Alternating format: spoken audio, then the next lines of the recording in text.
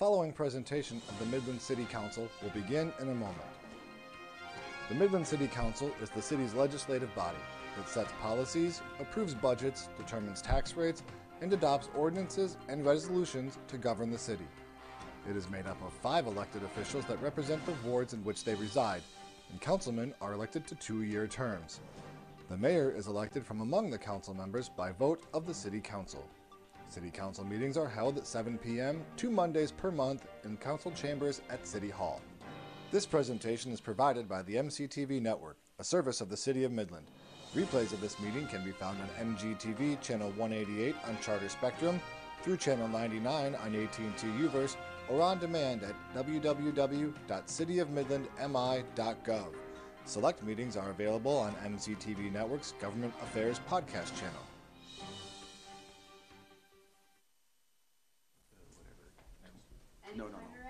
Okay, thank you.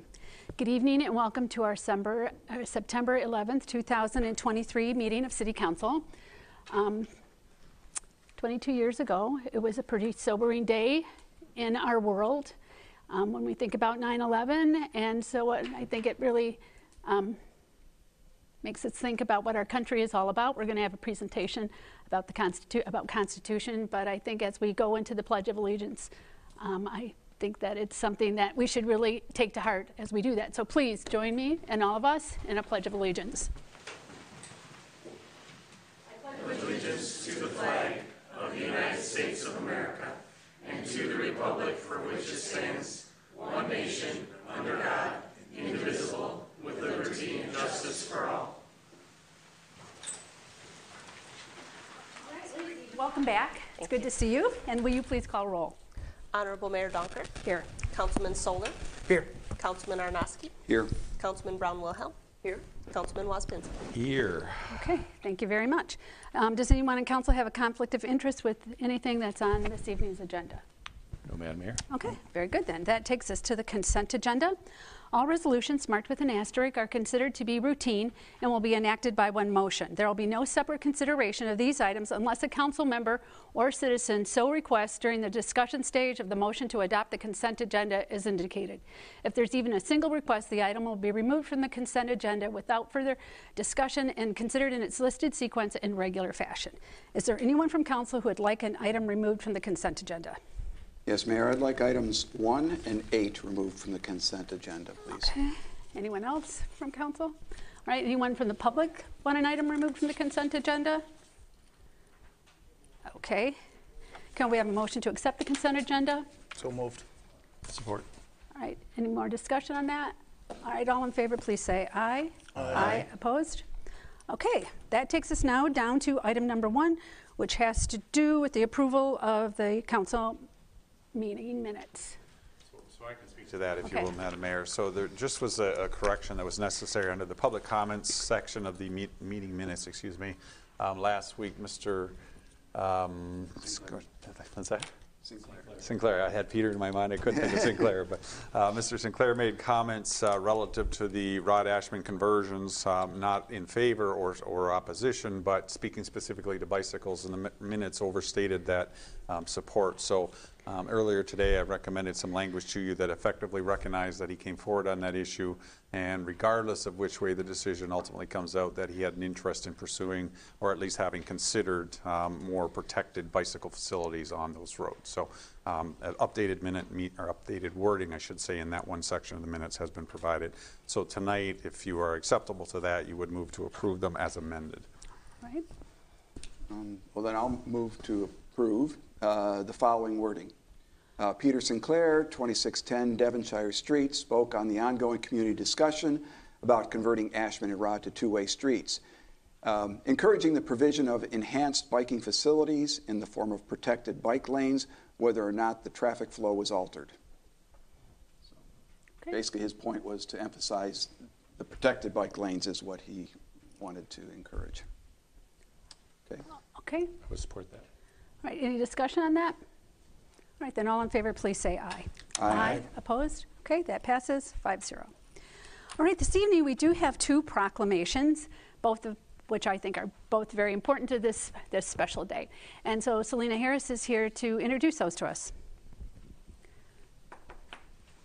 Thank you, Madam Mayor. In November of 2021, Midland was officially designated as an International City of Peace through the work of the Nonviolent Peace Force Midland Task Force. This group aims to promote safety, prosperity, and quality of life for all members of our community in line with the definition of a city of peace. Here to accept a proclamation naming September 23rd City of Peace Day in the City of Midland is Gail Hoffman with the Nonviolent Peace Force Midland Coalition. Great. Lacey, would you please read the resolution? Thank you, Selena. Okay. Oh, yeah. Good evening. Well, just a second. We'll do we'll accept it first. Just a second. Okay. Sorry.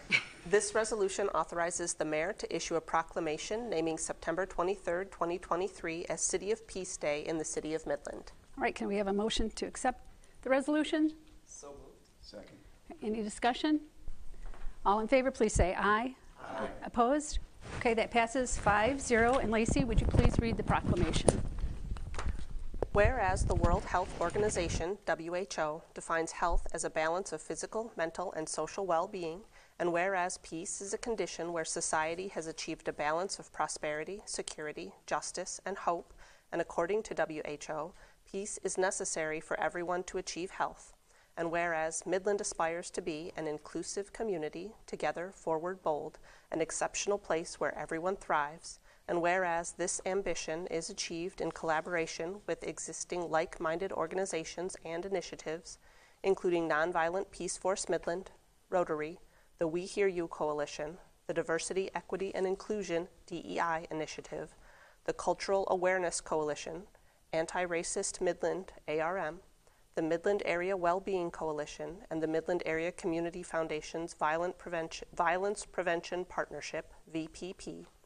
And whereas leaders and individuals across the Midland community are also committed to establishing peace in the region, promoting economic opportunity and improving the quality of life for citizens of our area, and whereas the United Nations annually designates September 21st as International Day of Peace to commemorate and strengthen the ideals of peace both within and among all nations and peoples.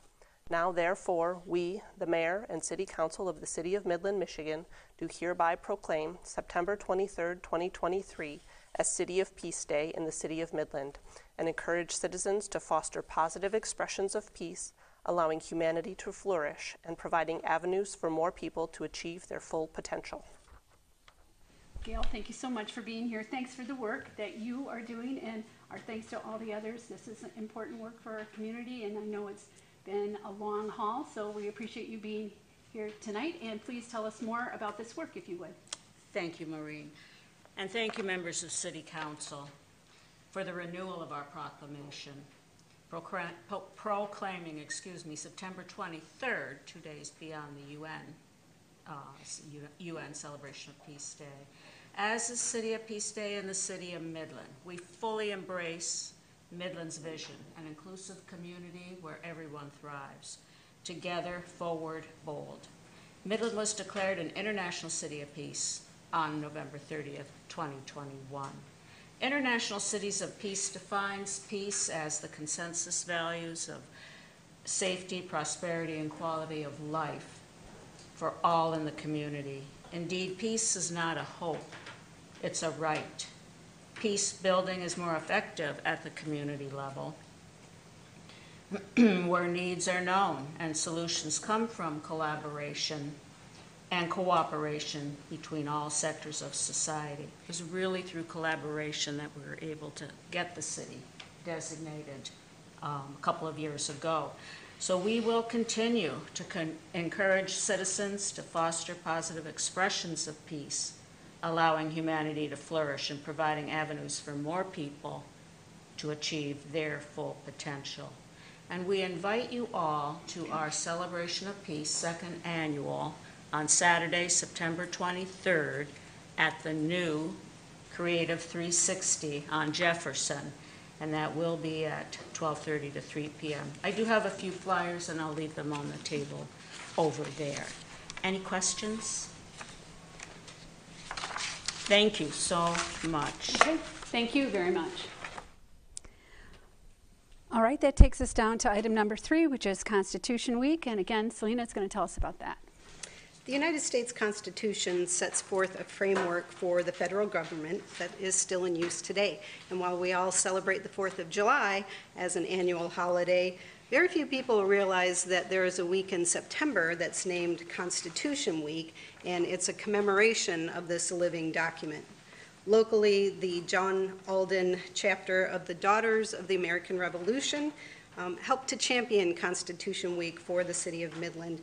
They raise awareness and increase our knowledge of the history and significance of the U.S. Constitution.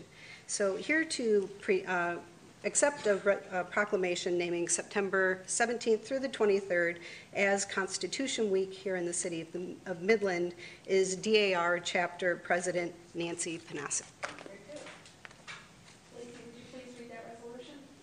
This resolution authorizes the mayor to issue a proclamation designating the week of September 17th through the 23rd, 2023 as Constitution Week in Midland, to encourage all citizens to study the Constitution and reflect on the privilege of being an American with all the rights and responsibilities which that privilege involves. Okay. Any discussion on that? All right, all in favor, please say aye. Aye. Opposed? All right, that passes 5-0. And Lacey, would you please read the proclamation?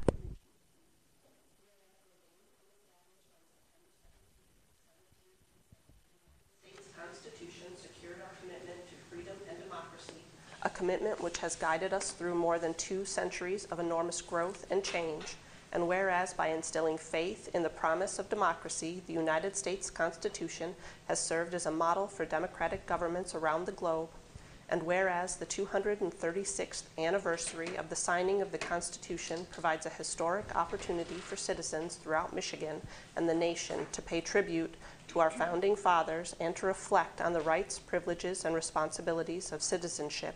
And whereas Public Law 915 guarantees the issuing of a proclamation each year by the President of the United States of America, designating the week of September 17th through the 23rd as Constitution Week, now therefore, we, the Mayor and City Council of the City of Midland, Michigan, do hereby proclaim the week of September 17th through the 23rd, 2023 as Constitution Week in the City of Midland, to encourage all citizens to study the Constitution and reflect on the privilege of being an American with all the rights and responsibilities which that privilege involves. Amen.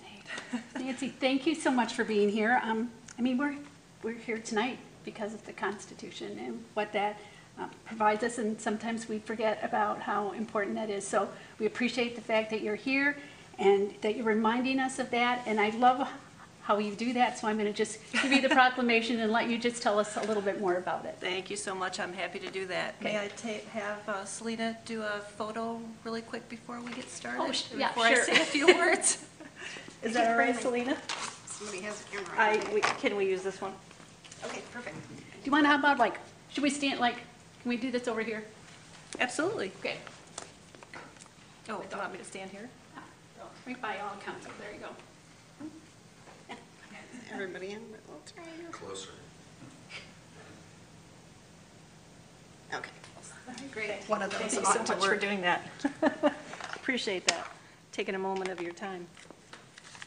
Thank you, everybody, for having me back here today, or tonight, I should say. I appreciate the invitation to attend the council meeting, and I'm happy to be here again to accept the proclamation again on behalf of the John Alden chapter of the Daughters of the American Revolution. The Constitution and the Bill of Rights have been around for 235 years now. Sure, there have been amendments here and there, but the main outline and the details about our government, about how our government should work, have always stayed the same. I need you to just face this way so the mics can pick you up, if you would, please. Thank you. I was trying to include everybody in the room. It's the oldest written constitution of any major government in the world. Two things that today's DAR focuses on are patriotism and education, and both fit right into advocating for our Constitution. As the John Alden Chapter Constitution Week Committee Chair, say that 5 times fast. I'm responsible for educating the community and heightening public awareness. And this year, I have a couple of things going on, from a couple of library displays to newspaper articles, restaurant table tents, and some yard signs this year as well. Last year, you may remember, in honor of our 100th anniversary for my chapter, we also gave away some Constitution Week kits to 4th graders at a local elementary school, and those kits contained things like a flag, coloring sheets, I think pencils, stickers, a bookmark, and a book about how the Constitution was written. And then lastly, starting this week, we'll also have a display right here at City Hall. So you guys will be able to see that when you walk through. Again, I really appreciate this opportunity, and thank you for your continued support. I think this is the 4th or 5th year I've been here in a row, so thank you very much. Thank you for coming again and reminding us about something that we just take as part of our daily life, and it's really a blessing to all of us. It really is special. It is. Thanks. Thank you. All right, this evening we have 4 public hearings, and the first one has to do with Dial-A-Ride, and Karen Murphy is here to tell us about that, but let me just talk about public hearings quickly. We will have a presentation by the staff person. Once the staff does a presentation, council will ask them any questions they might have.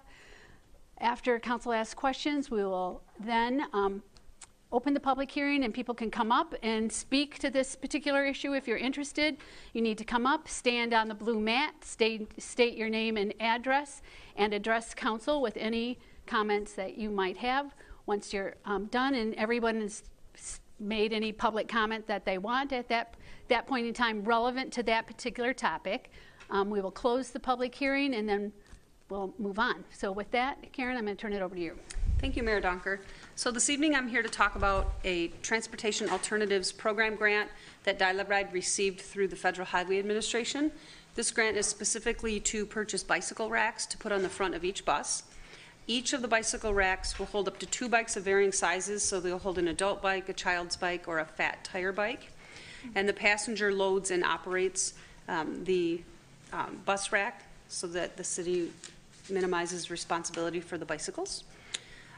This will increase mobility and recreation options for passengers. Oftentimes passengers want to ride out to a location and utilize their bikes, and right now we don't have a way to accommodate that.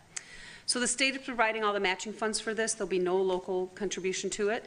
The grant is for $30,800, and our fleet in-service staff will be installing the bicycle racks for us. So here's some pictures. These aren't the greatest pictures, but here's what the bicycle rack we're getting will look like when it's folded up on the front of a bus. And then this is when it's folded down and the bicycles fit into these tracks here on the rack.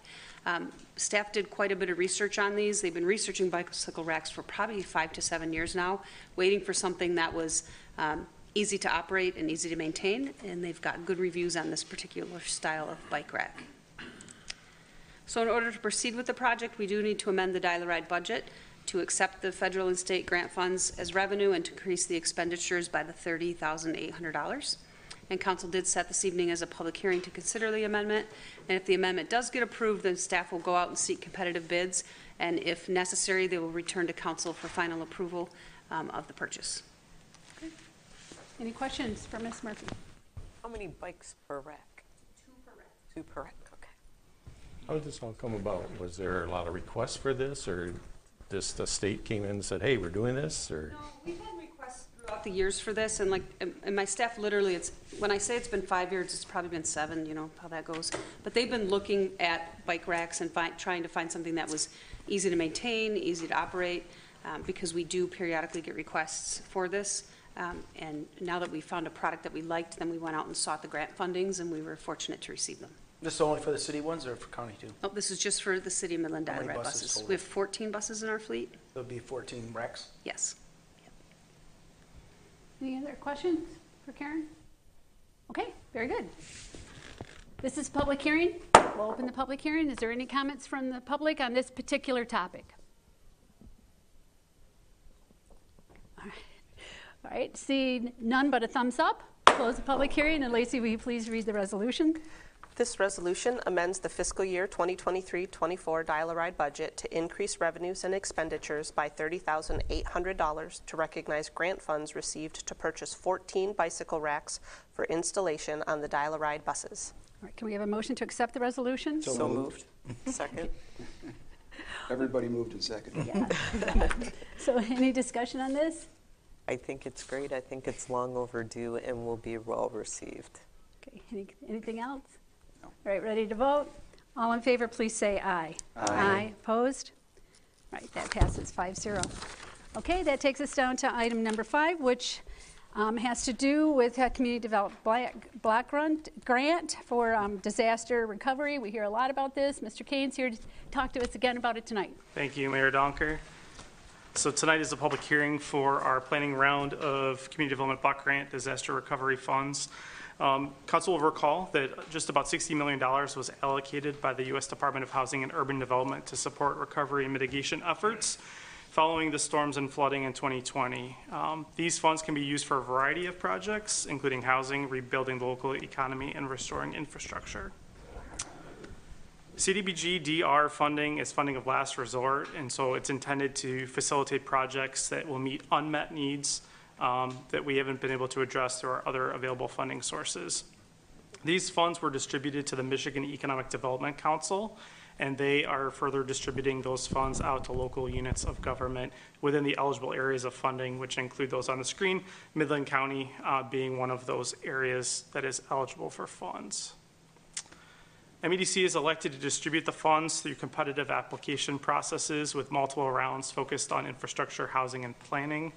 This is the second round of funding. You'll recall just a few meetings ago, Council held a public hearing and approved the submittal of applications for the first round of infrastructure funding.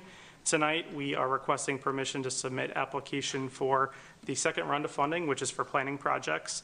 There is $10 million available within this round with a maximum of $300,000 per applicant. And applications will be accepted by MEDC beginning on September the 24th. So the city's proposed application is for stormwater planning.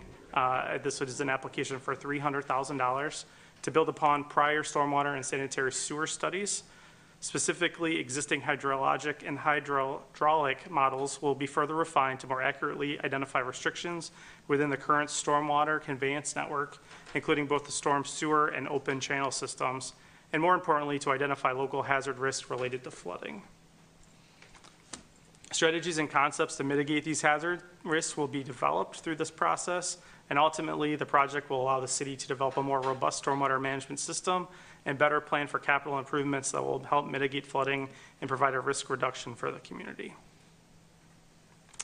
The resolution tonight approves this application for CDBG DR funding and designates the city manager as the environmental review certifying officer, the person authorized to certify the Michigan CDBG DR application, the person authorized to sign the grant agreement and payment requests, and the person authorized to execute any additional documents required to carry out and complete the grant.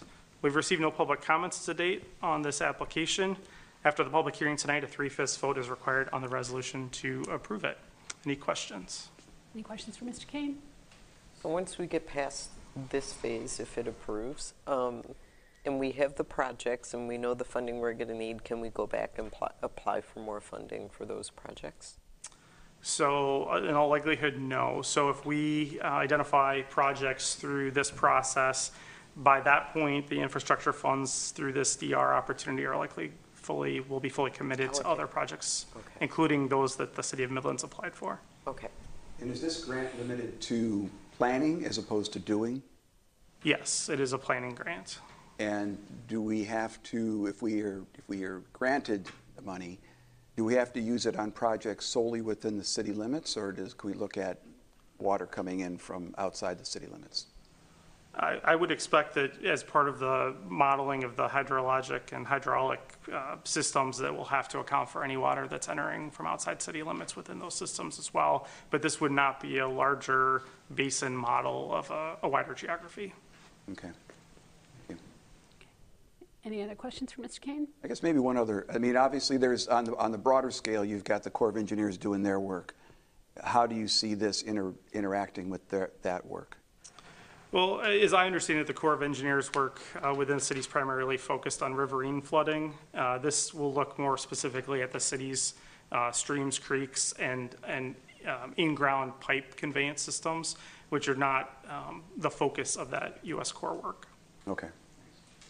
Or the focus of the $50 million that we already have. Yeah, that's sanitary. Yeah. All right, any other questions for Mr. Kane? Okay, thank Thank you very you. much. Okay, it's a public hearing. I'll open the public hearing. Any comments on this particular topic? All right, seeing none, we'll close the public hearing. And Lacey, will you please read the resolution? This resolution will approve an application for Community Development Block Grant Disaster Recovery Funding and designate the city manager as the environmental review certifying officer, the person authorized to certify the Michigan CDBG-DR application, the person authorized to sign the grant agreement and payment requests, and the person authorized to execute any additional documents required to carry out and complete the grant. All right, can we have a motion to accept the resolution? So moved. Second. Okay, first and second discussion on this. We need the money. Well, hopefully it'll lead to actually projects getting done. Yeah, for sure. All right, ready to vote? All in favor, please say aye. Aye. Opposed? All right, that passes 5-0. All right, that takes us now down to item number 6. Again, Mr. Kane, this is a zoning text amendment. And I'll turn it over to you. Thank you, Mayor Donker. The proposal before you with zoning text amendment number 166 is a city-initiated amendment to the city zoning ordinance to add schools as a permitted use in the community zoning district. The community zoning district intent is for special public, quasi-public, and private uses that are deemed to have special community significance. Just by way of background, school is a defined term under the city zoning ordinance in Article 2 as a building used for the purpose of elementary, secondary, or university education, which meets all requirements of the compulsory education laws of the state of Michigan. The community district currently permits a variety of principal uses, accessory uses, uses with special standards, and conditional land uses, including colleges and universities, vocational and technical schools, child care centers, community centers, and libraries that have similar operating characteristics to schools.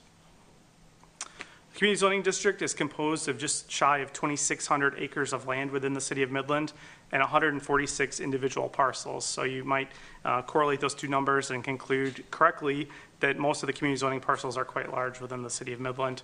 Notable uses within the community zoning district include city forests, the city airport, the Midland Soccer Club, the hospital complex, Northwood University, Dow Gardens, and Whiting Forest. There is also one existing school within the community zoning district, which is Central Park Elementary. The city did receive interest from the new property owner of the former Delta College building on East Wheeler Street and the potential of utilizing part of that building for the purposes of a private school. On the screen, you'll see a map of the community zoning district to give you a sense of the extent of the district. You'll see the district, unlike many of the city zoning districts, is rather dispersed throughout the community, which is consistent with the type of uses that are permitted within the community zoning district, which are generally dispersed themselves throughout the community for convenience purposes. Our review criteria for zoning text amendments is the proposed amendment consistent with the city's master plan? Have conditions changed since the zoning ordinance was adopted that justify the amendment? Was there a mistake in the zoning ordinance that justifies the amendment? Will the amendment correct an inequity created by the zoning ordinance? Will the amendment merely grant special privileges? And will the amendment result in unlawful exclusionary zoning? Staff's analysis: schools are compatible with the uses currently permitted in the community district. And in fact, schools were a permitted use within the community district until 2005 when the current zoning ordinance was adopted. It's not clear why schools were removed from the permitted land uses within the district at the time of that amendment. And in 2006, with the creation of the current city master plan, schools were actually included as an intended land use within the institution and civic future land use category, which most closely correlates with this zoning district. And so it's not clear, other than it was probably a mistake with reconfiguring and reordering and changing some of the terminology within the code. The schools were not included in the update. The community district zoning is generally compatible with the institution and civic future land use category, as I said. That still, so since 2006 and 7, when the current master plan was adopted, that definition or description of institution and civic future land use still includes schools as an intended land use. As I mentioned, there is one existing school within the community district, Central Park Elementary, and that it does not appear to staff that permitting schools by right in this district would diminish the integrity of the other uses that are currently permitted in the district. Staff's recommendation is that City Council approve the zoning text amendment.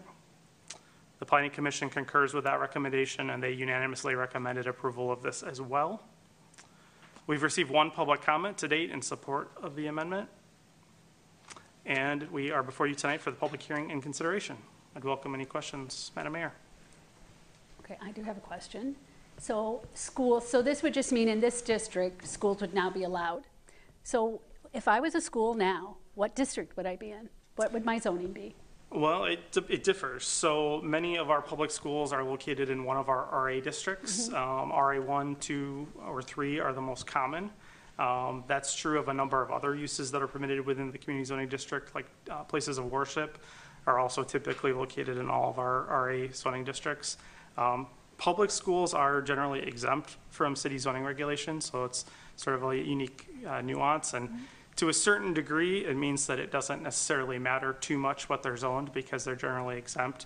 So school properties tend to, in Midland and in most other communities, simply have the zoning applied to them of adjacent properties. That's a good educational piece. Thank you. Right. So you mentioned Delta, or the former Delta College building. What is that zoned as right now? It's zoned as community in the front half, and then there's a small portion of the property that the building's not located on to the rear, to the north side, that's located in the RA1 zoning district. Okay. Any other questions for Mr. Kane? All right. Thank you very much. This is a public hearing. Open the public hearing. Any comments on this particular topic? Seeing none, we'll close the public hearing. And Lacey, will you please read the resolution?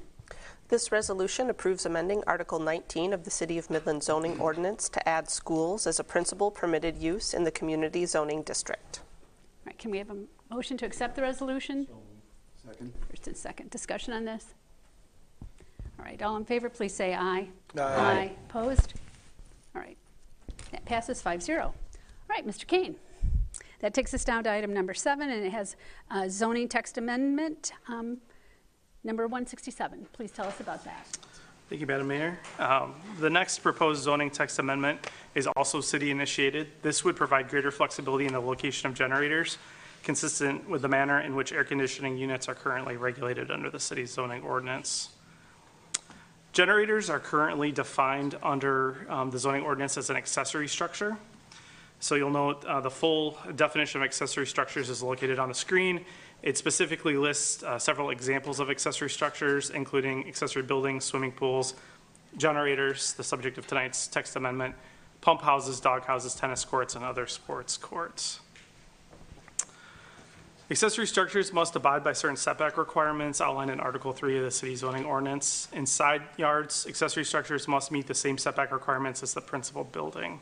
So for instance, if we're in a district that has an 8-foot minimum side setback for the principal building, then an accessory structure must also meet that 8-foot side setback requirement. This creates certain challenges for placing generators given the following. Residential homes are typically built at or near the minimum setback in the side yard, which eliminates the possibility of placing an accessory structure in that side yard. Residential utility connections, including electric and gas meters, are most commonly also located in the side yard.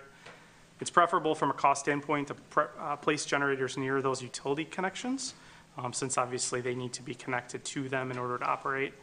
Placement in the rear yard, which is required in many situations to meet the current setback requirements for accessory structures, often necessitates oversized gas piping, electrical wiring, and more materials per install, which consequently leads to a higher cost for the resident. Generators are increasingly desired by residents in Midland to provide backup electrical services during power outages.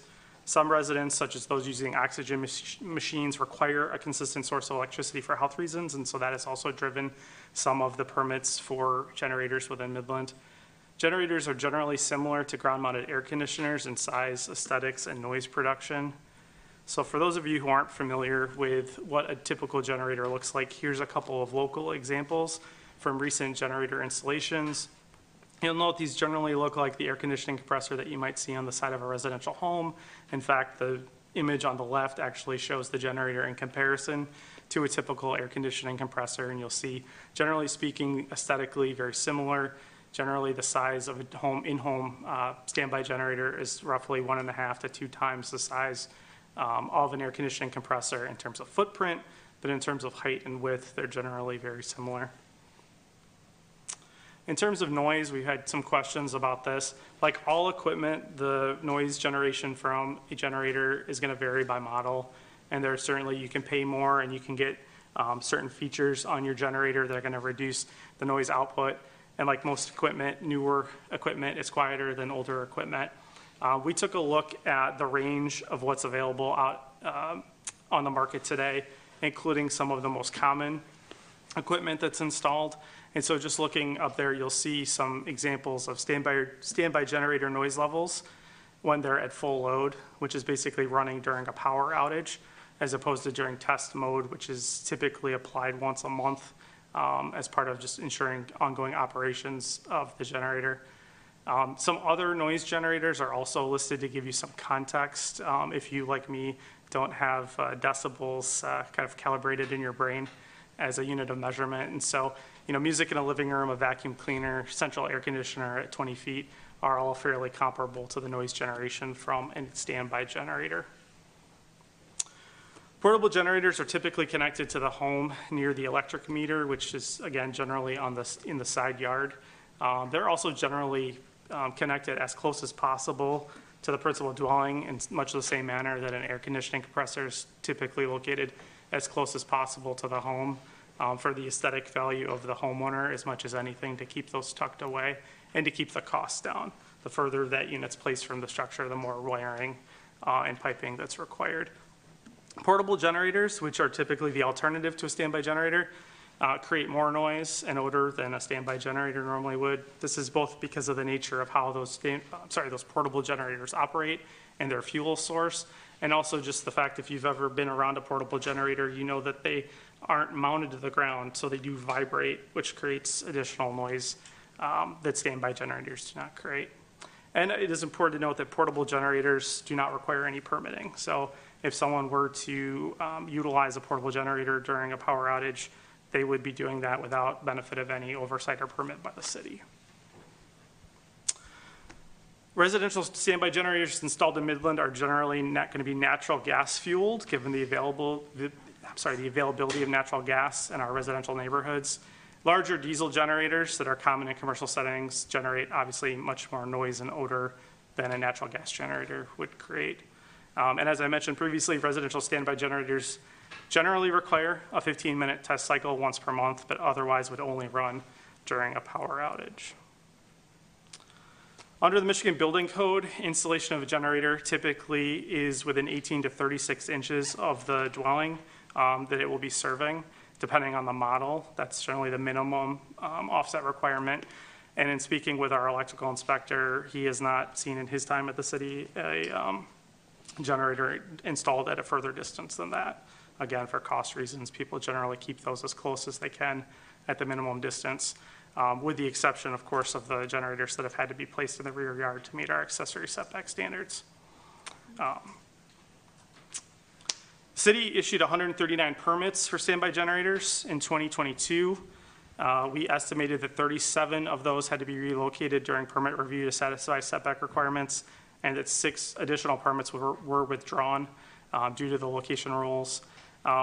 Up through July 1 of this year, we had 57 permits for standby generators in residential areas, with 13 having to be relocated during that review to satisfy the current setback requirements.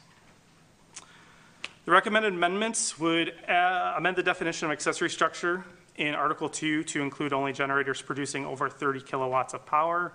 This is kind of a general industry breaking point between a residential setting generator and a commercial setting generator. It would also add generators producing under 30 kilowatts of power to Table 3.2, which outlines allowable projections into yards, as a permitted projection into all yards, with a restriction that they are not permitted in front yards in residential districts. This is the exact same standards that apply to an air conditioning compressor. So again, the zoning text amendment review criteria, which I assume you all recall from the previous items, so we'll pass through those and get to the staff analysis. Generators are similar to pad-mounted air conditioning equipment, and as such, it's logical to apply a similar regulatory framework to each of those types of equipment. Generators are increasingly desired by homeowners. The current requirements for generator replacement often impose additional costs on homeowners seeking to install a generator. The proposed amendment maintains the current placement standards for higher capacity generators, those generating over 30 kilowatts of power. And the Michigan Building Code provides appropriate minimum standards to protect the health and safety of those in structures with generators as well as those in adjacent structures. Staff's recommendation is that City Council approve zoning text amendment 167. That is also the Planning Commission's unanimous recommendation. We do have 2 correspondences in support of the text amendment and 1 in opposition that was provided to you this evening. And we are at the last step in the zoning text amendment process with tonight's public hearing and City Council consideration. Mayor Dunker. Okay, any questions for Mr. Kane? Well, let me comment. I think from my own personal observation and talking to other people who own these type of generators, I think people are, and I'm surprised that you could say they're comparable to an air conditioning unit. I think they're much louder than that.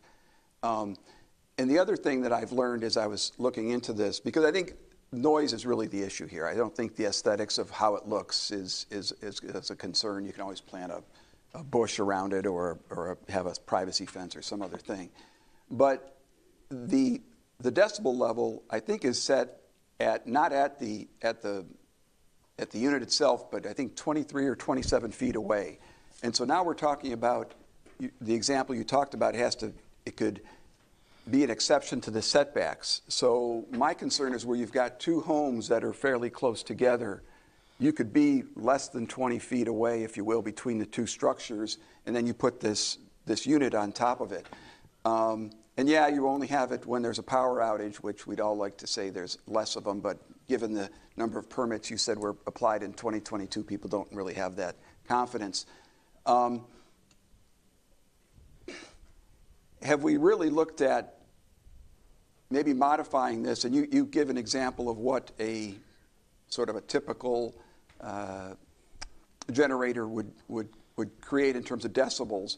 Could we limit it to that? For example, make it a 65 decibel limit based on standard, full operating conditions or so forth. Because you talked about diesel being more noisy and things like that. I think rather than just say generators, if you put some noise level on it, I think that would be helpful. I mean, I at least hear from the community that people don't like lawnmowers, gas leaf blowers, and some of these other things. And can't we put an ordinance in effect?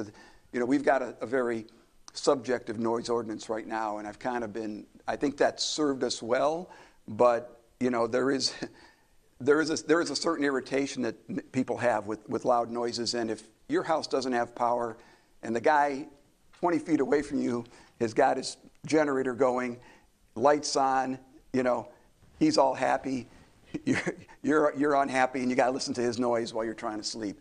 So I think my suggestion for discussion here is I understand why you want to do this and why the modification is there, but I think we ought to have a further criteria imposed here on the sound that these things can generate.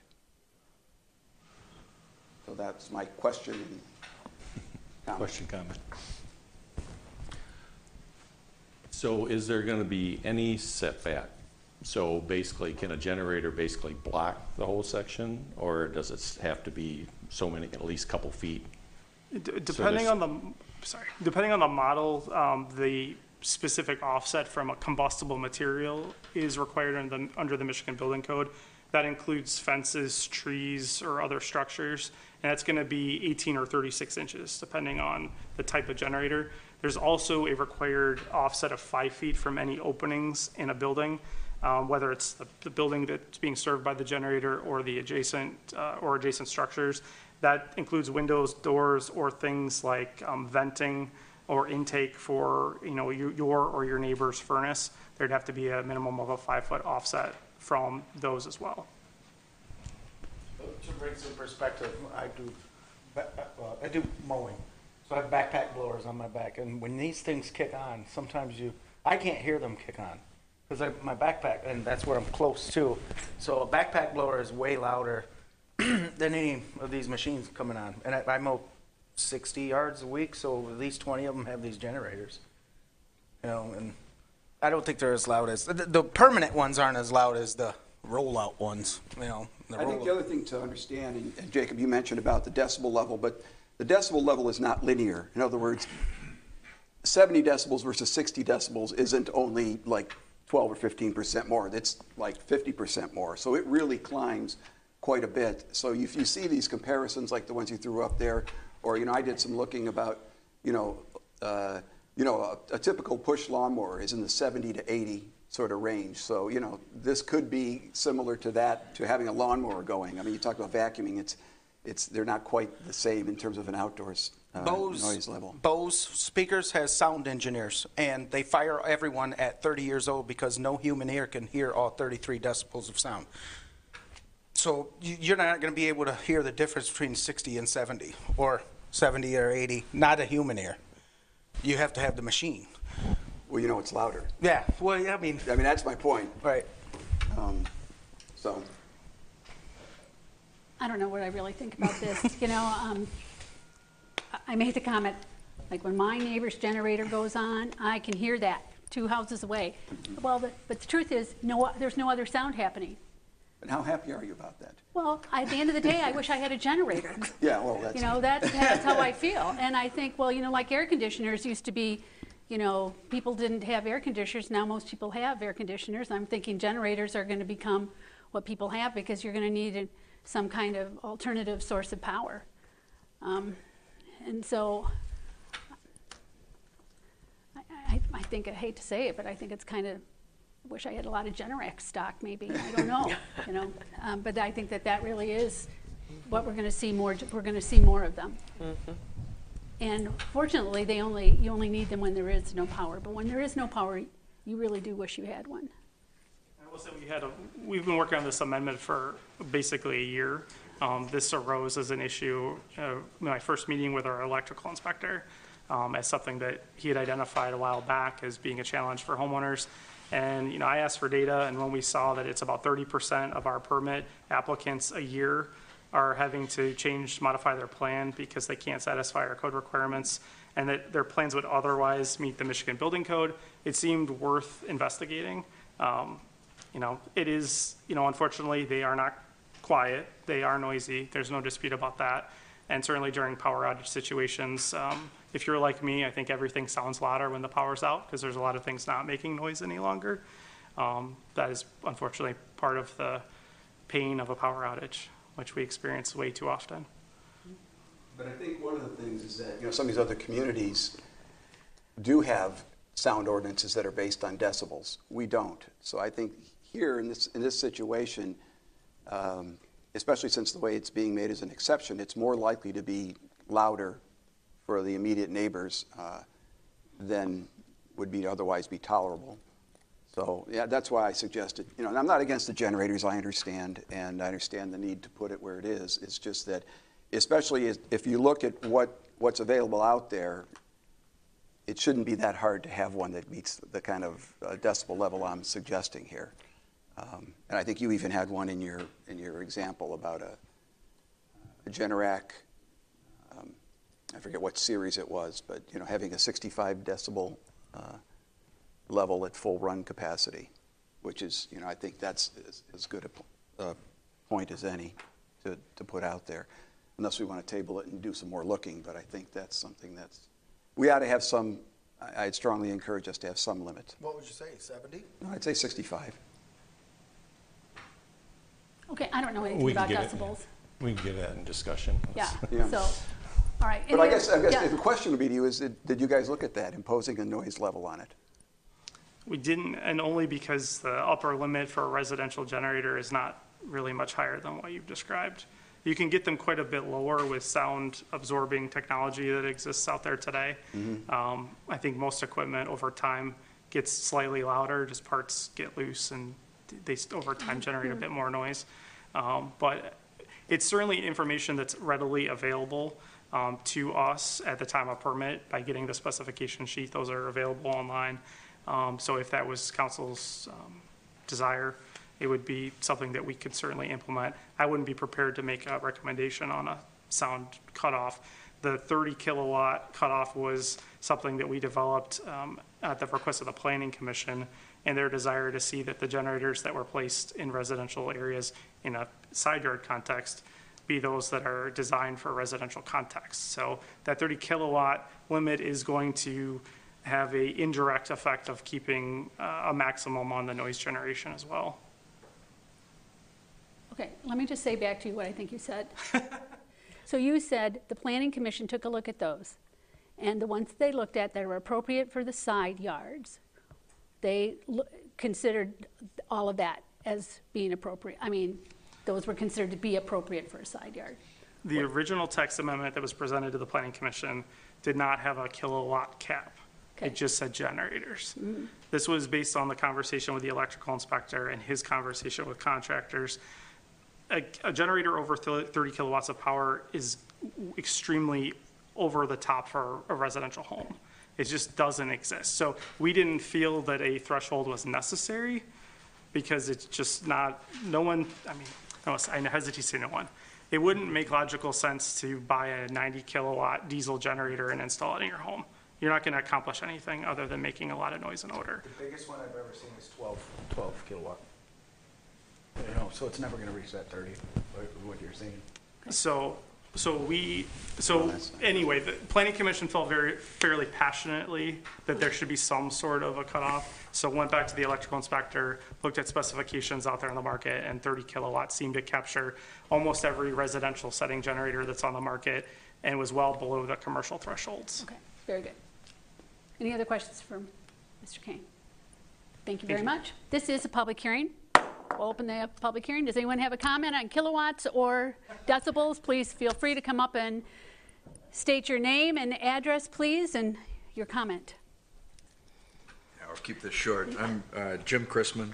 I live in Larkin Township, 2887 Oak Haven Court. I just want to say generators aren't the only option. There are storage batteries that are very quiet, and decibels are a log scale. Thank you. All right, thank you. Any other comments on generators or regarding this topic? All right, seeing none, we'll close the public hearing. And Lacey, will you please read the resolution? This resolution approves amending Article 2 and Article 3 of the City of Midland zoning ordinance to update standards related to the placement of generators.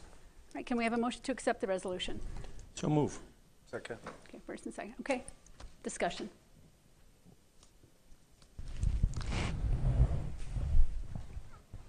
I'm of the idea of leaving the amendment as it is, I think with the kilowatt limitation and everything like that. I don't know if I'd want to go down to 65, 70.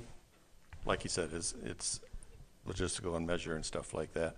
And as you looked at the examples that he gave, I think 68 was the highest of that bunch and everything like that. So I don't want to be in the mode of playing favoritism, you know, saying, oh, you only can get this kind type thing. So The change is fine with me.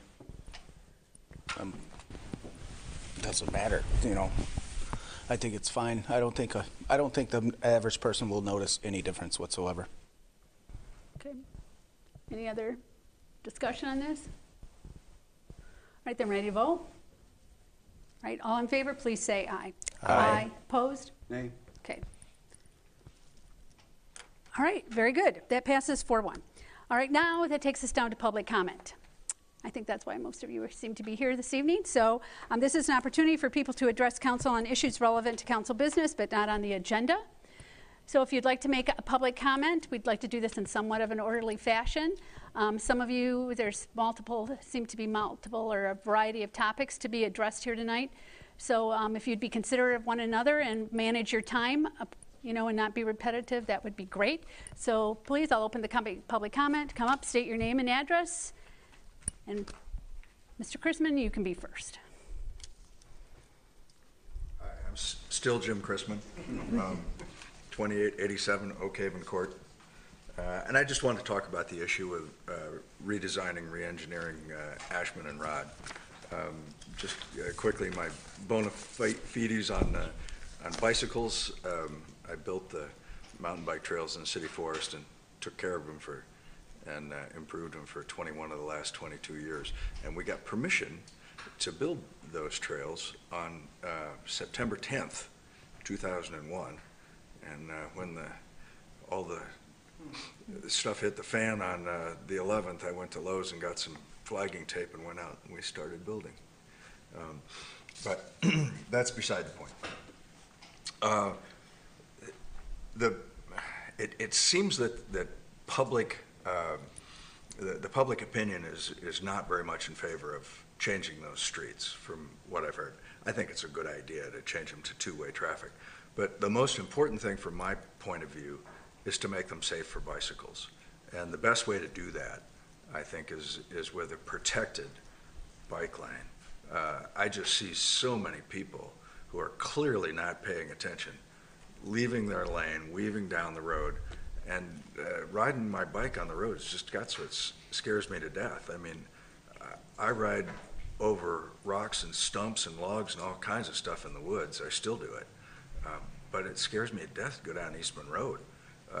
And Ashman and Rod are just speedways now. So I think, building protected bike lanes on those roads with the cash you apparently have available for those improvements would be a great service to the community. Okay. Thank you very much. Sure, thanks.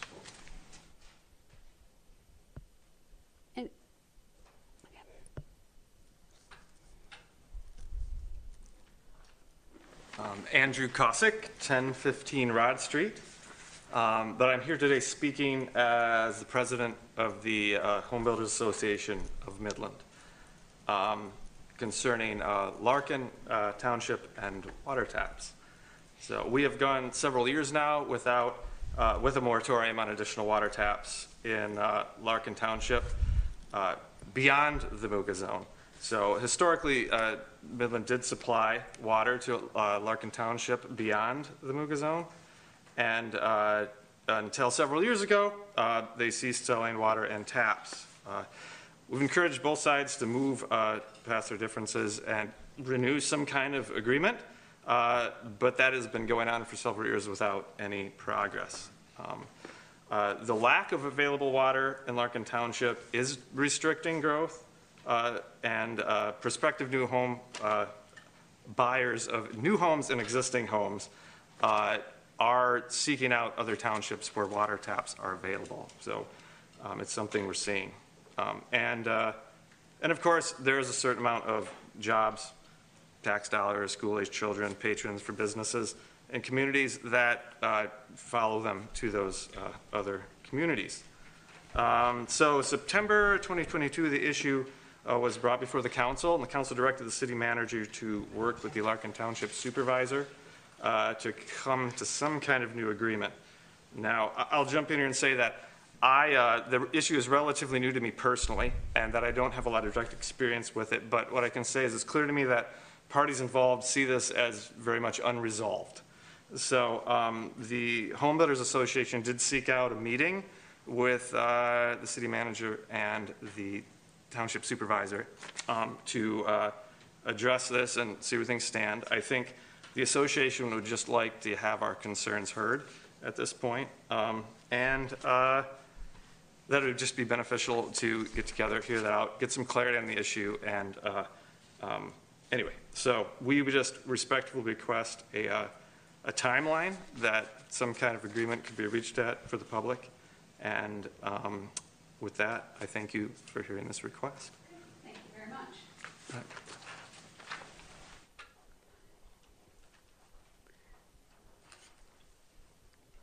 Good evening, Mayor, Council.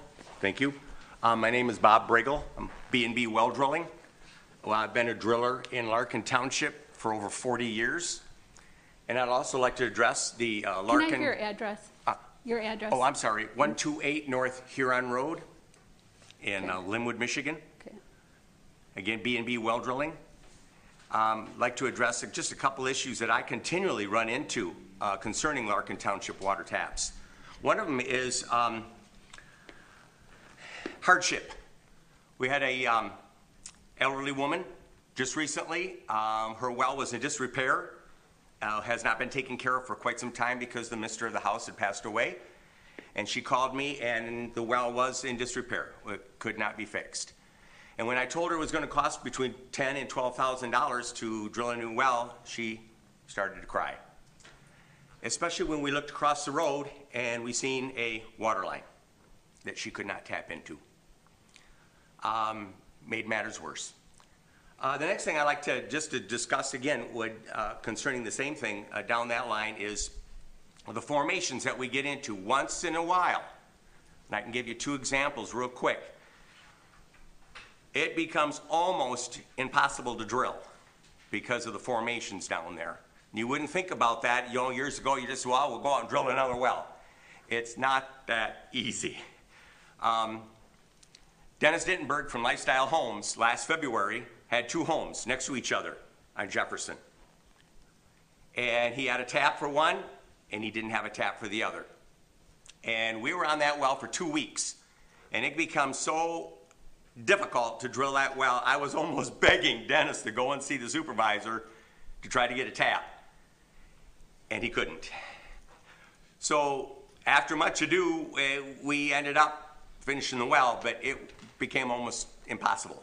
The only option left to the homeowner would have been to put a large water tank in the garage and set up a pump system in the garage to then feed the house until this matter could be resolved. The other one that comes to mind was Kelly Wall, Greystone Homes, again, right across Jefferson on the west side.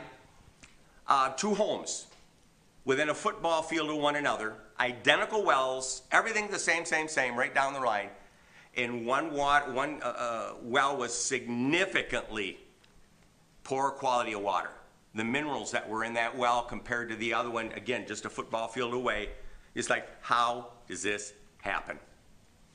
So there was no recourse there. He had to put in some softening equipment because, again, he could not get a tap. So we're running into these things a little bit more and more. And again, about a year ago, we did hear on the news, I heard myself that there were 500 taps that were going to be made available to Larkin Township. And I asked the town, I asked the supervisor, I says, how's things going? I says, go see your supervisor.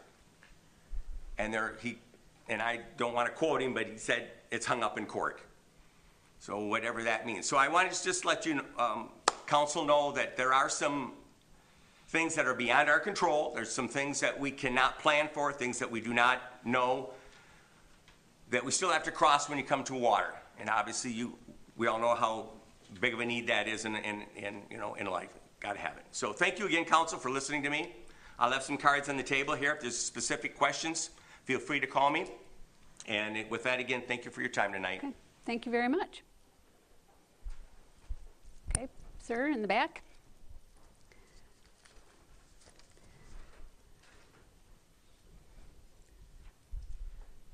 Everyone, good evening. My name's Nate Shafto. I live at 392 South Padua Road in Homer. I work at the Chippewa Nature Center. I'm not speaking on behalf of them. I'm speaking on my own. I just happen to be wearing my uniform because I just came from work. I today started my 5th school year working at the Nature Center, and I teach as a nature preschool teacher, and I spend my summers working with Nature Day Camp. I also love to ride my bike around Midland, as well as my fiance, for leisure and for just transit. And I would love to start a bike bus program, some kind of group ride with the families and students. But to do so, we need safer bike transit. So I just want to say that I'm on board with protected bike lane down Rod or Ashman, or any other improvement of the bike infrastructure. All right, great. Thanks very much. Any other comments? Yep. Okay. John Elson, 6106 Sturgeon Creek Parkway. It's been a while I've been up here. I guess y'all probably miss me, probably not, but you know, I do talk a lot, and I know that it gets to be annoying at times. I can appreciate the fact that it's annoying. I can imagine sitting here in your chair, listening to somebody like me come up and talk about things that I don't agree with you on, or you don't agree with me on. So anyways, So sitting there and realizing how it is, I've got experience. When I used to plant oil wells, I have to go through the planning process. And during the planning process, all along the way, you get peer reviewed. You have to defend yourself. You have to defend your team. And you have to say, why didn't you use this tool? Why did you take this risk? Why is this costing so much? Why are you using this third-party service? I mean, I have to defend myself all the time. And I didn't really like the fact that people were questioning me all the time, but it's part of the process.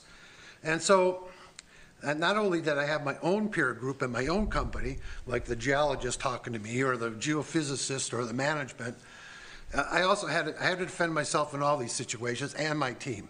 Then we had partners who pay for 20, 30, 40%, 50% of the well cost. So I have to explain my actions to them. I have to go through my process, and if they have questions, I have to answer the same questions. So not only that, then I have the government I have to fill. They've got permits they need, and I have to please the government too. So all the way through, yeah, to me it's annoying because I'm trying to explain things, and the geologists don't see things the way the drilling people see things, and yeah, it gets frustrating at times. But at the same time, even though I have to make some changes along the way to make everybody happy, you know, to me, I didn't really like being questioned on all my actions, you know. But I had to do it. And at the end of the day, all of us together, because we are just really one team, is that we have to come up with something that we can all agree on, because we want to drill the well safely. We want to drill the well at the right cost, under the cost if possible, and in a timely manner. So, you know, I mean, it's a lot different than maybe drilling a water well, but it means these wells are in the North Sea were $60, $100 million, so there's a lot of money at stake. So how does this relate to the city council? Well, I've already told you guys I like most of you on the city council. I mean, it's not that because I just disagree doesn't mean I don't like y'all. I do like y'all, and but I have to say, I don't always agree with the things you decide upon. And one of the things that, since I've been paying attention to this for a while, one of the things was, you know, the road diet. I don't think most people wanted the road diet, but we'll never know. That's a past thing. I also think Concept 5, even though I agree with Concept 5, it was a very controversial issue, and a lot of people were not very happy with it. Now we have the road diet, or the road reconstruction on Rod and Ashman. And I appreciate these people saying what they want to say about what their feelings are, but at the end of the day, I think you being on the city council, I think you have to, when you take your oath, you're representing the citizens of Midland. You're not representing one person or the Midland Business Association or whoever other organization that there's out there. You're representing the people in your ward, and you're representing the people and the citizens of Midland. And if these things are controversial, and I've listened to I went to the last planning commission meeting, and one of the people that worked for the city said, actually, there's more negative comments than positive comments. That tells me the citizens really don't want this. So how do you rectify this? Well, I mean, you don't want to vote on everything that comes about, you know? I mean, you got this streetscape, which, you know, I don't like particularly. I think it's a waste of money.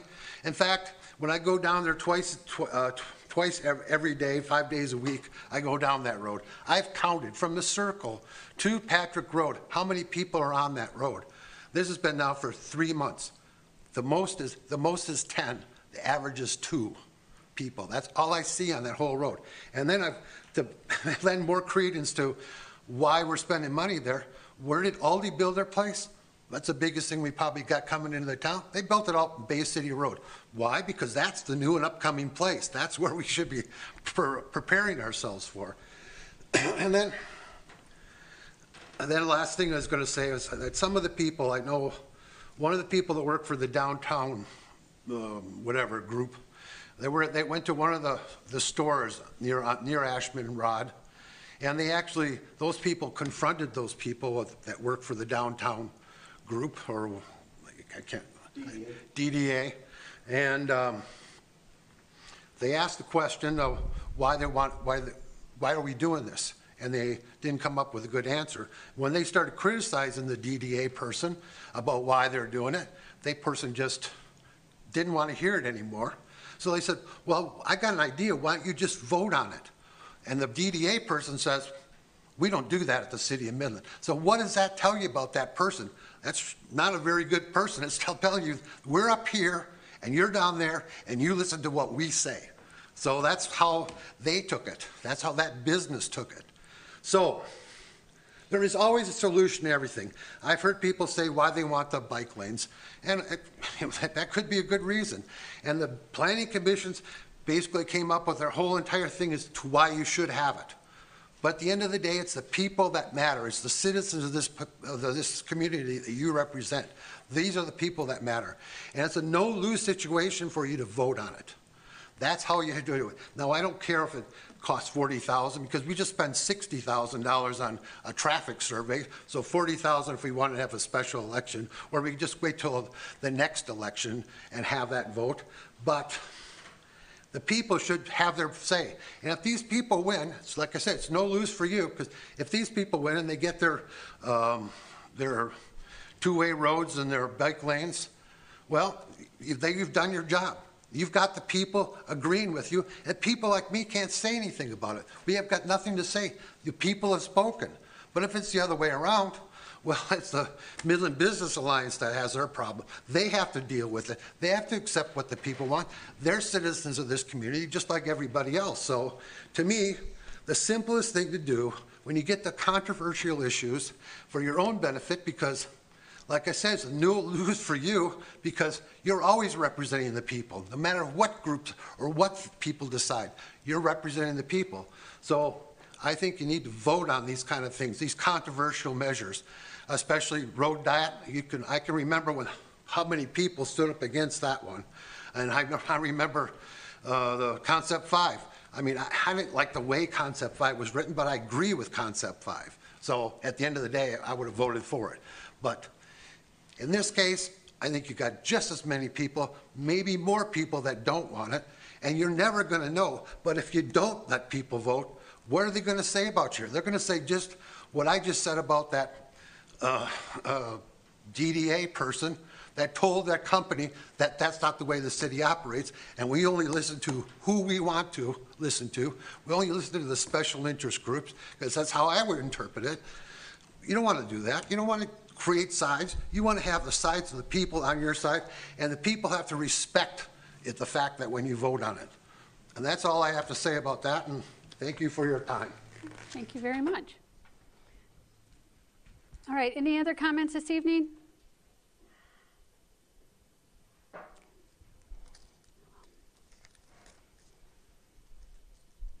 Good evening. Mark Wall, 1397 West Linwood Road.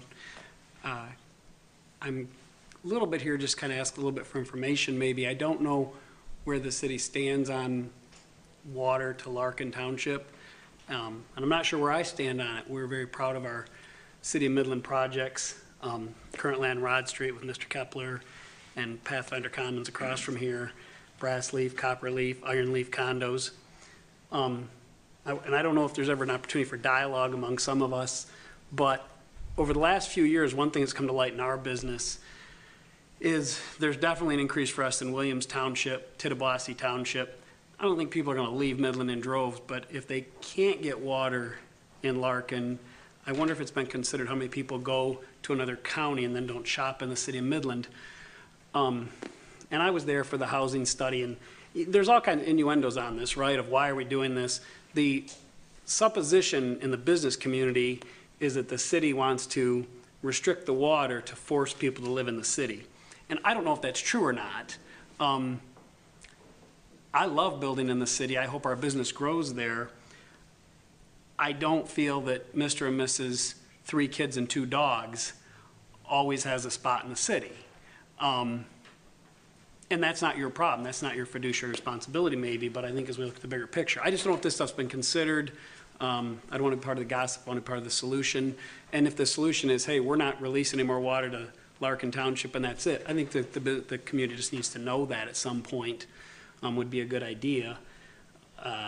Because I don't think even the public likes feeling forced, if you will. You know, I don't think people are going, I don't think they like that feeling.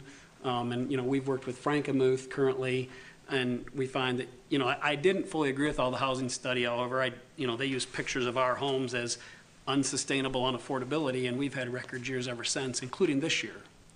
So I believe that we displace some of those people into new homes, and then they place a more affordable home for someone to buy in the city or somewhere as well.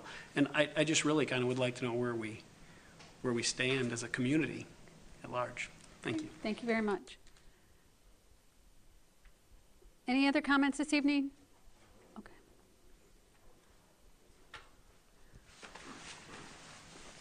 Hello, I'm Brian Wexler, 4313 Stonegate. I'm a resident. I want to build a house out in Larkin. My wife won't let me until I can get water. I would very much like water. Thank you. All right.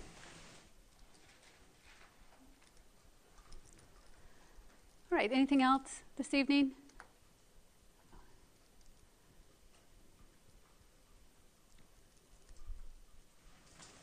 My name is Melissa Wall. I live at 3399 Greystone Place in Larkin Township.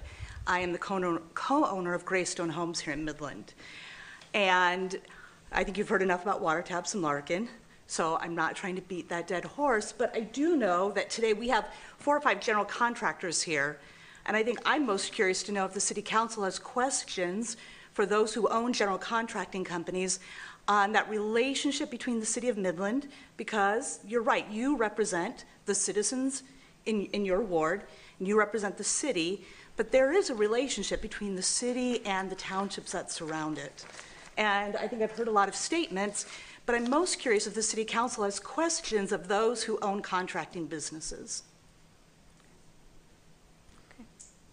Okay, like Mr. Wall of Cobblestone Homes, funnily enough, we're not related, just share a last name. We are really proud of our involvement in the City of Midland. Our offices are here in Midland.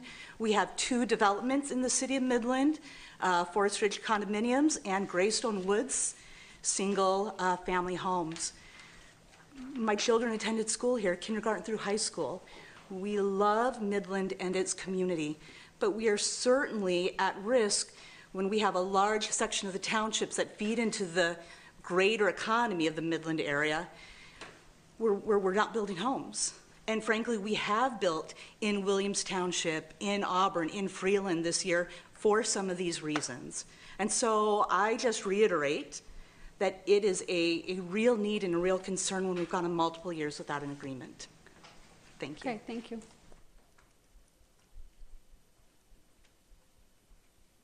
All right, are there any other comments?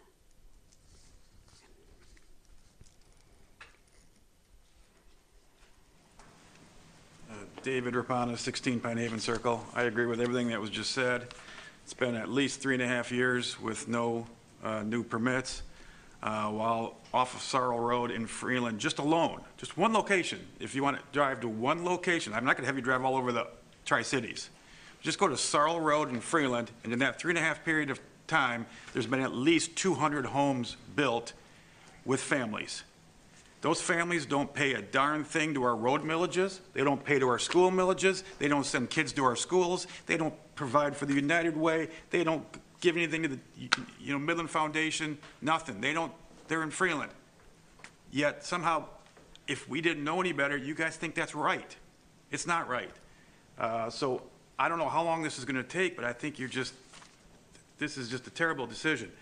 Second thing on another topic, I own the northwest corner of Saginaw and Rod Street, the shopping center, the Big Apple Bagel Plaza, and all those buildings there. I am 100% in favor of going two-way. I agree 100% with the bike lane conversation tonight, both those gentlemen. My wife and I do not allow us to ride down Rod or Ashman. We ride elsewhere. I will not let my wife drive down that street. So please get a good bike lane on that street, no matter what you do. But all my tenants and myself are 100% in favor of listening to the traffic consultants and doing whatever is right, not the people that scream and bitch and don't know a darn thing about it. Thank you very much.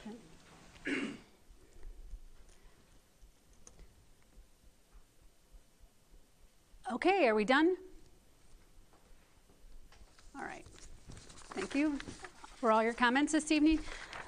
Mr. Kay, I just Typically, we don't do this, I know, but could you just please give us an update on where we are with these conversations? Sure. Let me address first a couple of points that were made. First of all, from the city's perspective, nothing has changed relative to the water agreements that are in place. We have an agreement between, particularly we're talking Larkin now, but we have also agreements with other townships in Water District 1 that specify the numbers of connections that are permitted. Larkin happens to be a number that's 1,402 tap connections permitted. That continues to be the agreement in place. Nothing has changed from the city's perspective on that point. So I know there's been some misconceptions that the city has changed our approach, that we're no longer selling water, that we're no longer allowing connections. We will continue to allow connections until that agreement is fully satisfied. That said, the township has approached the city. I think the 500 number was thrown out. I don't recall off the top of my head what the last number was. That was brought forward by Larkin Township in terms of a request for additional capacity above and beyond the 1,402. The meeting where that was first discussed in front of City Council was last September, as was mentioned by someone in their comments. At that point in time, there were a number of points of information that you as council indicated were important to you. Two of the main ones were the master plan, which you all have it actually here on your desk. The draft has just been released at this point in time. The second issue is the study of the fire department operations and how to best provide whatever form of fire services are necessary for the city. That was a joint study that was going on with Larkin as well. That study is also in draft form at this point in time. The city is looking at it to make sure it's complete, and once we're assured that it's a complete study, we'll be releasing that. Larkin Township is doing the same. Following the discussion of that fire department, the internal discussion of that fire department study, it will be presented to City Council as well as the Larkin Township Board. That is what we've determined to be one critical piece of information before we move forward with determining what, if any, additional water will be provided. The other component, though, back in September of last year, the question that was really put to this council was whether or not you were open to having the discussions about additional water. And the answer, again, as was mentioned in the comments, was that yes, we will continue those discussions. Unfortunately, it's been slower. We expected the fire study, for instance, to be available to us at the end of last year. It took 8 months longer than we had hoped for, and so there's been a delay in that point. That said, the Larkin Township Supervisor and I both met a week and a half ago, 2 weeks ago maybe, with essentially agreeing that we need to bring exactly the matter to the head that the builders that are here tonight are bringing to your attention as well. I don't have, Mark, you asked for a timeline. I don't have a firm one at this point in time, but what I do know is it is our intention, and when I say our, I mean both the Township Supervisor and myself, that we bring the Larkin request for water back in front of this council as soon as we have at least a general answer to where we're heading on our fire study services. So that would mean likely this year. But I don't have an exact timeline on that. But again, the direction has been to continue moving forward, and now that these two critical pieces of information have been received, we can do so. Okay. Yeah, could I add a comment too, just in listening to the presentations? There's two things. You mentioned the fire study and the master plan, but I think two other aspects here that are kind of important to consider. Number one, affordable housing. The affordable housing discussion has come up, and it's all coming up always, at least from my perspective, within the city boundaries. This is a Midland County issue, and so I'd like, if Larkin is interested in some of this more water and development, I'd like to know what their role would be in providing affordable housing. The other part of it is, and we've talked about this over and over again, as the drainage, storm drainage and the impact of storm drainage coming from Larkin down in through the city. And you can argue about, well, we meet standards building standards in terms of retention and so forth. I think those need to be stepped up. I think they're clearly not sufficient based on what we've experienced from rainstorms. So I think, with the builders here, those are two aspects that, if you want water, have to be included in the discussion in terms of a new agreement, which is really what's being suggested. So, thank you. Okay. All right. That takes us now down to item number 8, which has to do with transportation. Mr. Kane.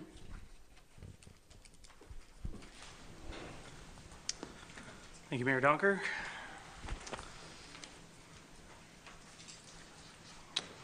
The Midland Area Transportation Study, or MATS, is working with MDOT on a Transportation Alternatives Program, or TAP, pilot program.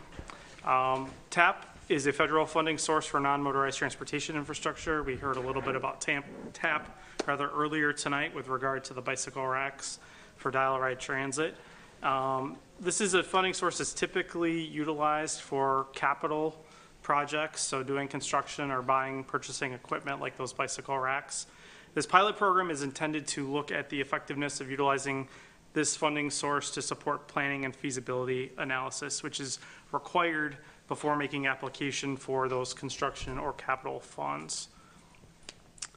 For those who don't know, MATS is the Transportation Planning Agency for Midland County and portions of Bay and Saginaw counties, so it includes the city of Midland, but it's not exclusive to the city of Midland. As part of this pilot proposal, MATS convened a steering committee, and that committee is recommending 5 projects be included in the pilot application, including 3 which fall within the city of Midland.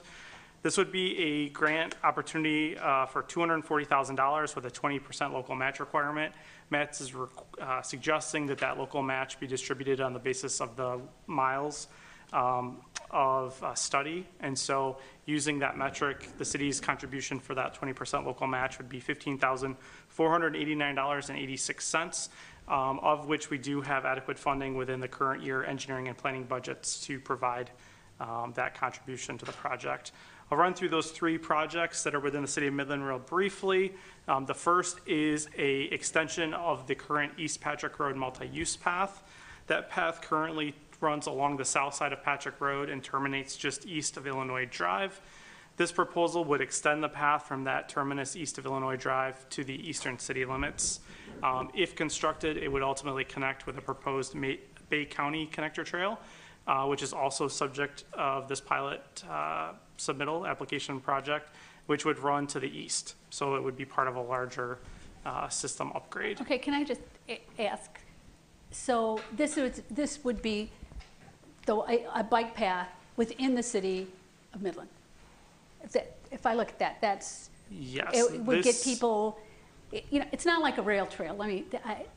It's not like the rail trail. Extending the path that's already coming up, Patrick. So a planning and feasibility study will typically consider what your options are for design. I believe given that the current configuration is a separated, dedicated pathway off the road, that's likely going to be one of the options that's studied as part of this project. So it's off the road. It's not part of. I guess what I'm asking is Patrick's a pretty busy road. But it's something that people could use if they're interested in riding their bikes to work. I mean, is that going to be able to get them to places of employment, or is it going to, yeah, so get me looking by the river, so to speak? Sure. This pathway ultimately connects to the west as you go through the Grand Curve Park into downtown and to the Pure Marquette Rail Trail. Okay, great. And then it would connect to the east to future Bay County connector that would run into Auburn and points east. So it's an extension from where it ends today to Bay City. Ultimately, yes, and the city's portion of this project would be the city limits at the end of Patrick Road. Okay. Yes, yeah. Okay, thanks. No problem. Project number. There's woods right there. Where that path ends, there's woods all the way to it. So cut down all those woods and put a path. It's going to be on the same side of the road, is what I'm saying. It's just going to continue on all the way down to US 10. Yep. I won't speak to whether or not that's going to result in tree removals, but that'll be part of the consideration of the planning grant. Okay. So project number 2 is related to project number 1. This is the Stratford Woods multi-use path connector. This would connect the current terminus of the Patrick Road multi-use path, also east of Illinois Street, north through the gas to energy pipeline right-of-way. That runs between 2 neighborhoods that are located on the north side of Patrick Road, into Stratford Woods Park, and then ultimately through Stratford Woods Park to East Ashman Street. The exact alignment within Stratford Woods Park would be part of the study here to look at what's possible in terms of wetland, woodland impacts, and aligning with other infrastructure that exists today within the park. But that would be project number 2. Project number 3 is a Rod Street non-motorized transportation route. As council knows, there's been multiple studies of Ashman and Rod Streets. conducted to look at different traffic designs for those roads. Those have included looking at a in-road bicycle lane, but not at a protected or separated bicycle facility. So this study would allow an analysis of that option or alternative for Rod Street. This is consistent with some of the comments that we heard during the community conversations on the Ashman and Rod Street two-way restoration project. It would complete the connection between Center City and downtown for non-motorized transportation. Currently, those connections end at Nelson Street, and there's not connections from that point further north into Center City. This reflects a long-term desire that was expressed through that process for a protected or separated non-motorized facility, and it would ultimately connect Center City into downtown and to the Pure Marquette Rail Trail running out to the north and west of the city. This would be analyzed with regard to whatever council's decision is on Ashman and Rod Street, one-way or two-way traffic. There's still an opportunity to consider a separated or protected bicycle facility with either traffic flow configuration. So this would have no bearing necessarily on council's decision. Any decision you make on Ashman and Rod Street, we would study this non-motorized route in accordance with that decision. So tonight's resolution supports the planning and feasibility analysis pilot program, authorizes the local match of $15,489.86, and authorizes the additional actions that are necessary to provide that matching funds to MATS. There's been no public comments to date, no public hearing required, just a 3/5 vote to approve the resolution. Okay. Any questions for Mr. Kane? Yes. So MATS is a county organization or committee or whatever you want to call it, not a city. MATS is a county county sponsored. No. So, MATS serves an area that's defined every 10-year cycle on the basis of census data. So they serve basically the urbanized area of Midland. Okay, who's the they MATS. then? Right, MATS is, all right, first of all, I have to struggle with the terminology because S in the MATS is a study, not a committee or a council or whatever you want to call it. So MATS, but is also being called, is referencing a group of people. These are a group of, right? MATS is a group of people? MATS is an organization that has both staff and governing body that oversee its okay, work. And that's a county organization? No, it's its own separate organization. The separate organization. And it has membership from the city, the county, townships, road commissions, and other transportation-related organizations within the Midland urban area. Okay, so it's a... Okay. And most communities we're sort of at the low end of the population scale, but most communities the size of Midland or larger in the United States have an organization like MATS that serves as basically a clearinghouse for federal funding for transportation projects. And it has representatives from all these communities in the county. And it has representatives from various jurisdictions that are within the jurisdictional area of MATS. Expand on that. It's actually the jurisdictional areas, so the governmental units as well, but all of the transportation agencies, so MATS, for the Bay City or the Bay County Authority as well. The state transportation agencies are also represented on the membership of the policy committee, so which is the quite large. Council. It is a fairly large group. We've actually got Maya, Maya Balanaska is sitting in the group, who's the executive director hired by that, but the organization is a completely freestanding, federally mandated, required organization in order to continue to receive federal funding for transportation purposes.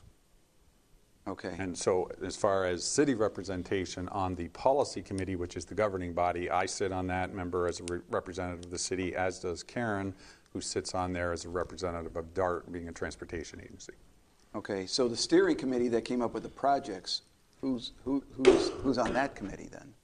Have a full roster in front of me. That was a variety of members from throughout the organization. Maya could best answer that question. I don't know the individual membership on that.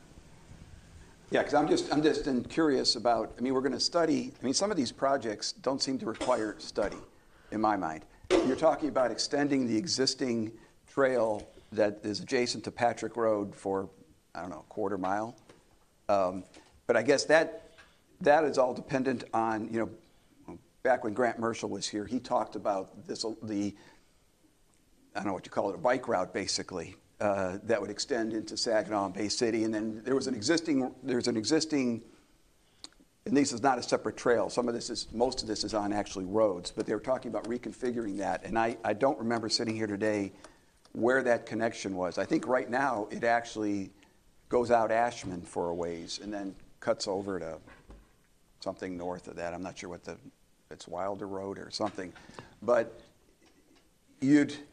some of this would make sense, these projects would make sense, but I'm not sure if you even need to study them. If you have extending the trail along Patrick and then having a cut through Stratford Woods up to Ashman, I mean, that seems pretty straightforward. If the goal is to connect to this larger network, or frankly, as sort of Maureen suggested, is if you want the people of the community to be able to get a bicycling access to Stratford Woods, yeah, that makes sense. It's just a matter of the money to pay for it. But I don't know why you need studies. And then the third one, the Rod Street one, seems odd, given, we need to focus a little bit more on maintaining, and I said this before, maintaining the existing bike routes along the streets. I mean, putting a stencil on the road is not good enough. And when I would love to have had an engage in a discussion about what qualifies as a protected lane by some of the earlier speakers, because frankly, if we're doing this, it's some sense of drawing, younger members to the community. I don't see any way somebody's going to take a family on the street, no matter how protected it is. Even if it's just, they're not going to do it with kids. Or anybody who's just a more casual rider is not going to feel comfortable on a street. And probably what we ought to be looking at, frankly, in that situation is improving the sidewalks. I mean, do like what you did along Dublin, to have a nice, wide, smooth sidewalk where families and young professionals and adults can ride on more safely, rather than spending time focusing on a lane on Rod Street. So I'm getting to this because I'm really curious how we came up with these projects for study, and I'm not really getting the answer yet. I mean, from my understanding of the steering committee process, a variety of projects were brought forward. They looked for alignment with the goals of the pilot program, which is really to see if this is a feasible way to encourage. And I apologize for not mentioning this earlier, but TAP funding for construction purposes has been underutilized across the state. And so MDOT's looking at ways to encourage local units to apply for that funding source. So this pilot program is in part to see if, by providing planning and feasibility analysis funds ahead of the construction funds, if they can encourage more people to bring forward viable projects.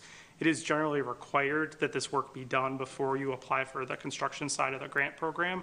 So that's why we're bringing this forward for these projects, because if we're successful in determining feasibility of these projects and we do have a feasible way to construct them, we can then proceed to applying for a TAP grant under the construction side and potentially bring federal dollars forward to make these projects happen. So that's facilitating the interest.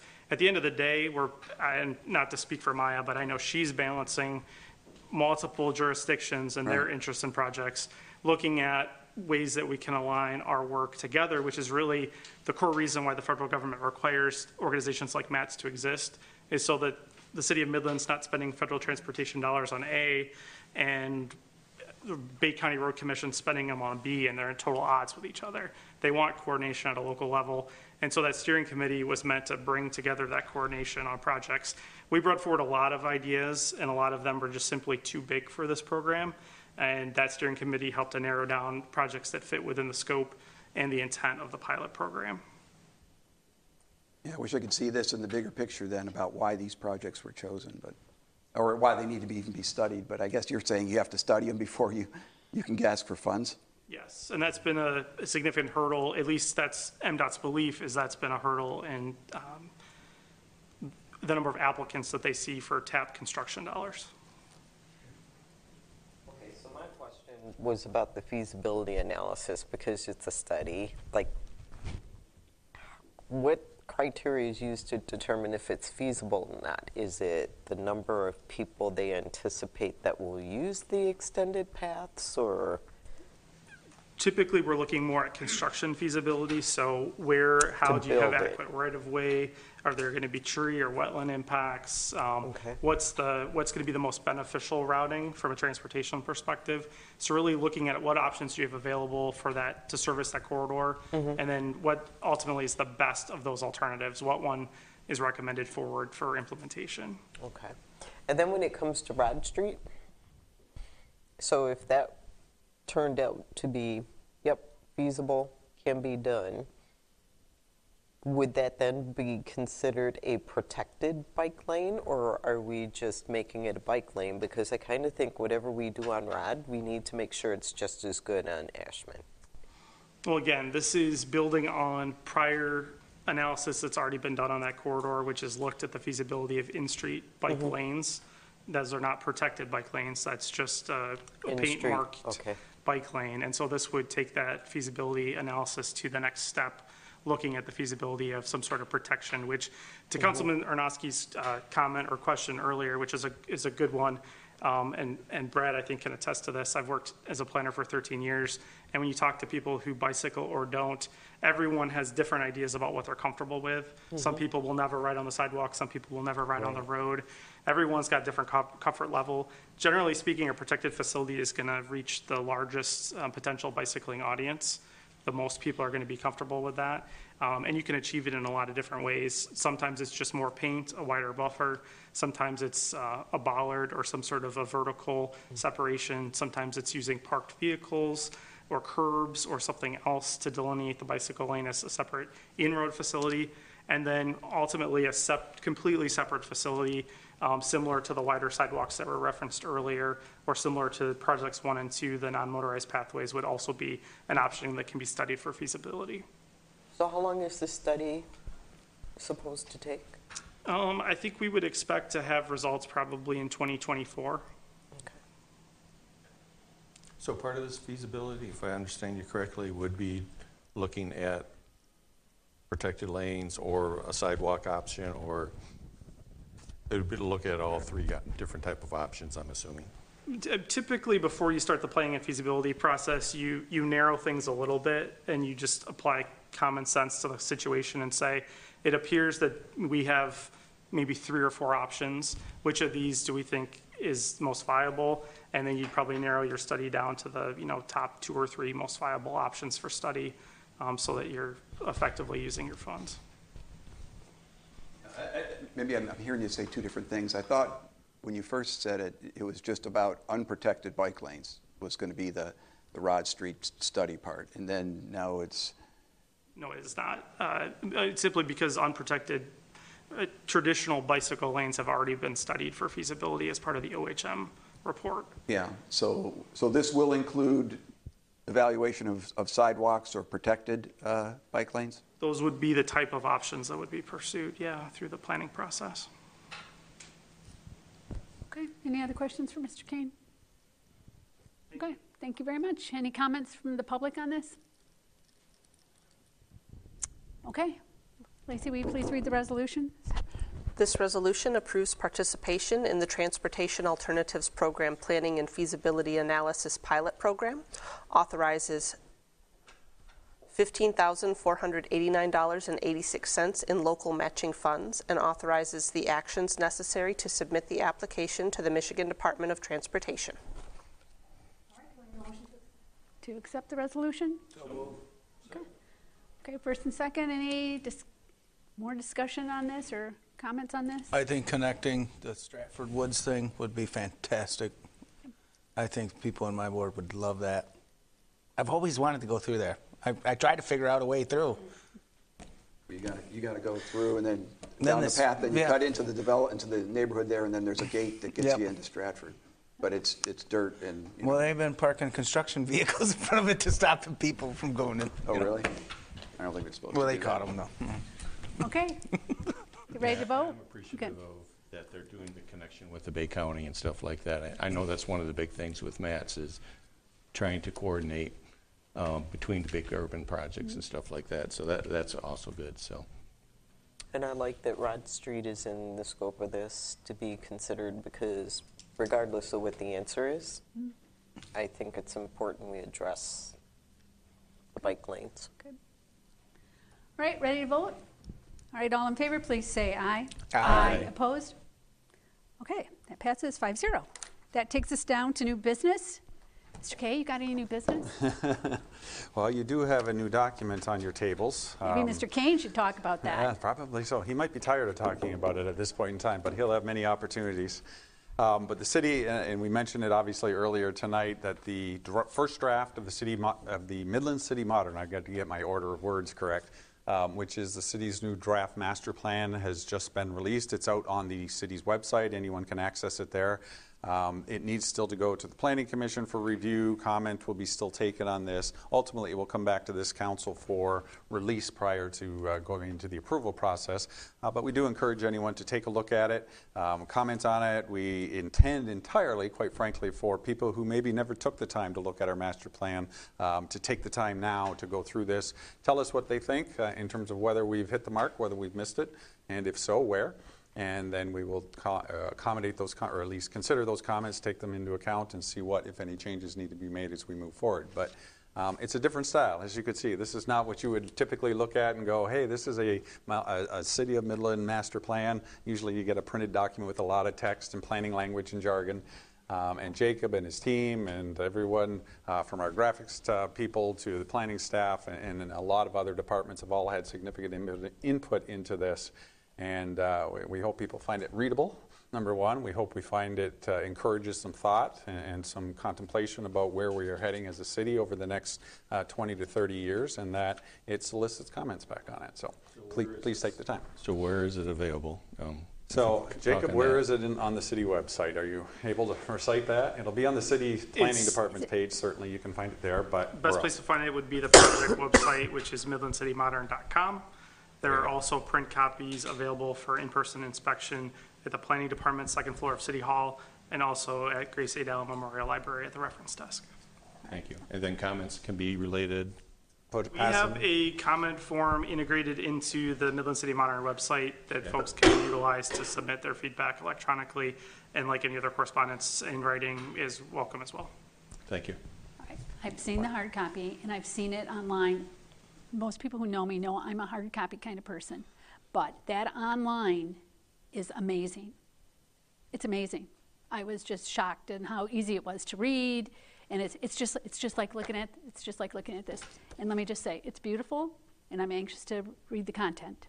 Great. Well, for now, I'll take all the credit for the design and none of the credit for the content until you tell me what you think about the content. I can really take no credit for the design. The design is all efforts of other people at the city that are very talented. So it's a nice project.